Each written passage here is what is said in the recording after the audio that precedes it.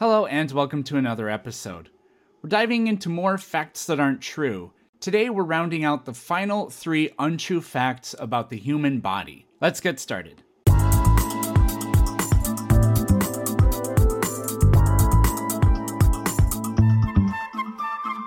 American breakfast. There's no logic regarding what counts as breakfast food and what doesn't. The idea that one kind of food is better to begin your day with than others is nonsense. While some coffee may objectively help you stay awake for that morning commute, nutrition is nutrition. If you want chicken parmesan for breakfast and cereal for dinner, I say go for it. There's also no evidence that eating breakfast jumpstarts your metabolism and prevents weight gain. There are many traditional breakfast foods, but bacon and eggs is perhaps the quintessential American cooked breakfast dish. Would you believe me if I told you we only think this because a marketing scheme invented this concept? It's depressing how effective marketing is.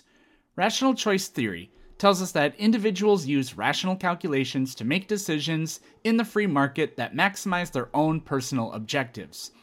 This would probably be true in a world where advertising didn't exist, and the only information about a product was what it actually does. But clever marketing people have known for over 100 years that you can make people believe something purely by manipulation. Politicians know it too, which is why they almost never answer direct questions or argue over facts, but instead try to hijack your emotions. The originator of this strategy was Edward Bernays. Bernays was the nephew of Sigmund Freud and is considered the father of public relations. He once devised a pro-smoking campaign for American tobacco to get women to smoke. First, Bernays created ads with thin models smoking their brand of cigarettes. Next, Bernays created an advertisement stating that women in the 1929 Easter Parade on Fifth Avenue in New York would light up, quote, torches of freedom to symbolize their liberation and public freedom. It worked perfectly. He's also the reason we ate bacon and eggs for breakfast. In the 1920s, the Beech-Nut Packing Company had difficulty selling bacon. They hired Bernays to come up with a campaign to sell more. Bernays asked a physician if a light or hearty breakfast was better to start your day off. The doctor said, in his opinion, that a hearty breakfast was preferable to energize the body. Bernays then had this physician write to 5,000 doctors asking if they would agree, and 4,500 wrote back saying yes. This study was printed in newspapers all across America, and bacon sales improved dramatically. Bernays also played a role in overthrowing the government of Guatemala. In 1954, under pressure from a politically powerful food company, the CIA organized a movement that saw Guatemala's democratically elected president, Jacobo Arbenz, overthrown in a coup d'etat. Arbenz assumed the presidency in 1951. A pivotal driver behind the coup was Arbenz's agrarian reform policy, which aimed to redistribute uncultivated land to the poor. Unfortunately, this policy collided with the interests of the United Fruit Company. This United States-based corporation possessed extensive uncultivated lands in Guatemala and held substantial influence in Central America. UFC wielded considerable power in D.C. Arbenz's government, with its progressive reforms and a few Communist Party members, was inaccurately perceived as a communist threat in the Western Hemisphere. This misperception was largely propelled by UFC's lobbying efforts, painting Arbenz as a Soviet puppet, despite lacking any evidence that linked his government to a broader communist conspiracy. The mastermind behind all those lies? Bernays. From all this, Operation PB Success was conceived. The operation, approved by President Dwight Eisenhower, entailed training and arming a group of insurgents led by Carlos Castillos Armas, who were tasked with initiating a rebellion against Arbenz. Alongside the military intervention, a substantial psychological warfare campaign sought to destabilize the Guatemalan government and its army, sowing seeds of discord and fear. In June 1954, amidst the intensifying conflict and with minimal options at his disposal, Arbenz resigned. His resignation did not bring about the tranquility and democracy that the U.S. purportedly sought. Instead, it plunged Guatemala into a prolonged and tumultuous period, facilitating a series of authoritarian governments and igniting a civil war that lasted from 1960 to 1996. Blood is blue in our veins. The reason this factoid is so persistent is twofold. One reason is diagrams almost always illustrate veins to be blue. This is only done to distinguish them from arteries. However, there is an exception in both cases. The pulmonary arteries carry oxygen-poor blood to the lungs, usually illustrated blue or purple. The pulmonary veins carry oxygen-rich blood to the heart, and they are usually illustrated as red. The other reason this false belief is widespread is that our veins really do look blue. The reason veins appear blue is due to the way different wavelengths of visible light travel into our skin. White light is a combination of all the colors of the rainbow, each with its own wavelength and energy. Red light is scattered and absorbed differently than blue light. The effect is more blue light reflects off of our veins than red light, making them appear blue. If you've ever put a flashlight under your hand to see your veins, you've probably noticed that they look black or dark red. This is because the light is passing through your flesh, which effectively becomes a red filter for the light. When you shine red light on an object that absorbs red light, it will look black. In a way, black is just extremely dim white light. Most digital screens don't make black by turning the pixels off, they just dim the RGB pixels. I tell you all this because it helps answer why nightclubs use blue light. Because veins appear blue, shining blue light on our bodies makes the veins almost disappear as the surrounding tissue reflects the same light veins normally do under white light. This is done to prevent IV drug usage. Does blood change color though? Yes.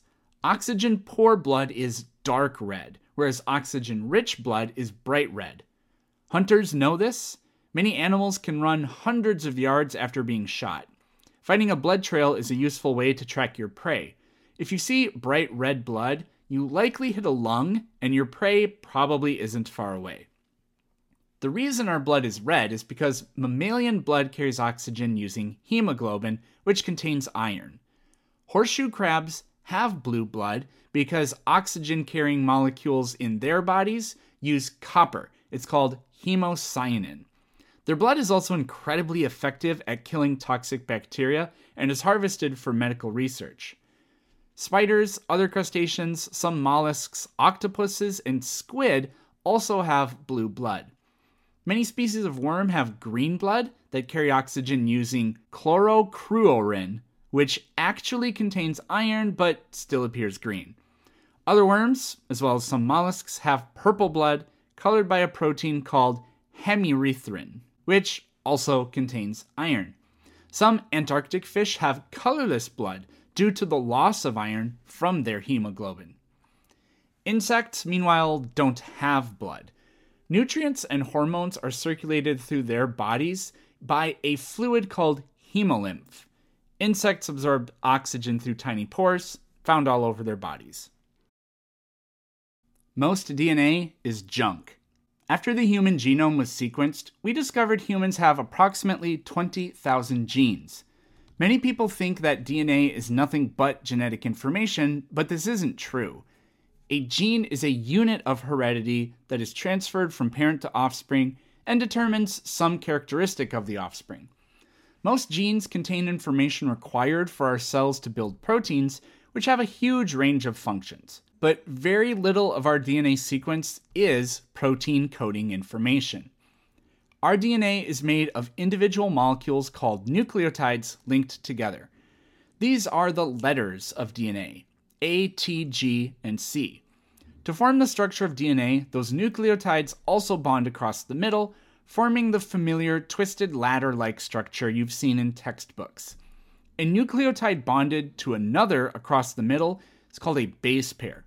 The human genome, a genome is the entire sequence of DNA in an organism, has roughly 3.2 billion base pairs. Only around 1 to 1.5% of those base pairs contain protein coding information. What is the rest of that information? At first, its function was a mystery. The theory of evolution would predict that some redundant DNA would accumulate, but this seems excessive. Many were quick to dismiss most of the genome as junk DNA that serves no purpose, and the idea spread like wildfire. To be sure, some parts of our DNA are redundant or have no function. For example, humans have the gene for making vitamin C, but it has mutated to the point where it no longer functions. We also have over 1,000 genes related to olfactory, which is smell, but only around 40% of them are functional. While most of our DNA does not form genes, that does not mean it has no function. Many functional regions of DNA serve various purposes. Genes are embedded within larger sequences of DNA that must be trimmed. A sequence of DNA containing a gene will be converted into RNA, but most of it will be removed. The remaining pieces are spliced together and used to form proteins.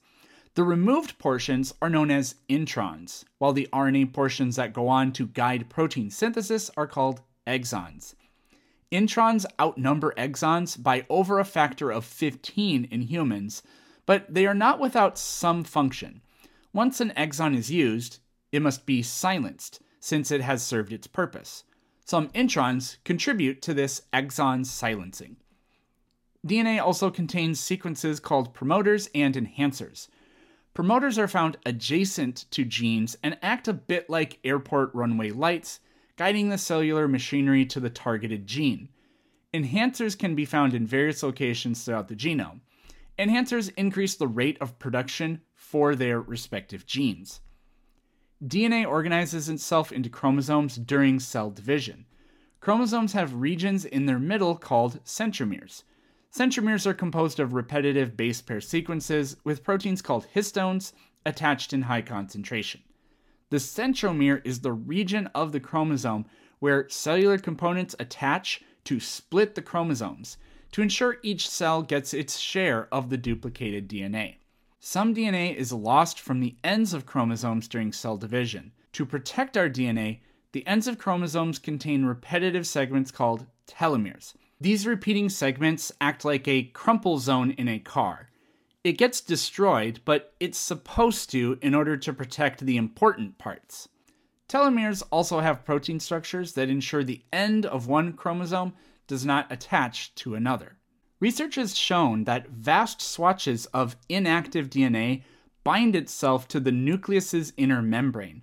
This helps make the DNA organized and prevents it from entangling with itself. All this demonstrates that much of the non-genetic portion of DNA still has essential functions. However, significant portions of the genome may have little or no function. Somewhere in the neighborhood of 40 to 50% of human DNA is composed of transposable elements. Sometimes referred to as jumping genes, these aren't protein coding regions, but DNA segments that can relocate to different places in the genome. Transposable elements range from 100 to 10,000 base pairs in length. Some functions have been connected directly to transposable elements, but we are clueless about much of what it does. Some scientists think that the reshuffling of DNA allows for increases in genetic variation that help drive evolutionary change, but definitive supporting evidence is currently lacking. In the end, we can't yet say what percentage of our DNA has no function, or what we could live without. Scientists did take a species of bacteria once and deleted more than half its genome, and the bacteria continued functioning. To what degree this would be possible for a human is unknown, and ethically, it should not be tested, except perhaps with donor cells in a petri dish that cannot feel pain. The field of genetics is one of the fastest changing areas of science. Years from now, I think much of the mystery regions of DNA will be revealed to have some function. Thanks for listening. I'll see you next time.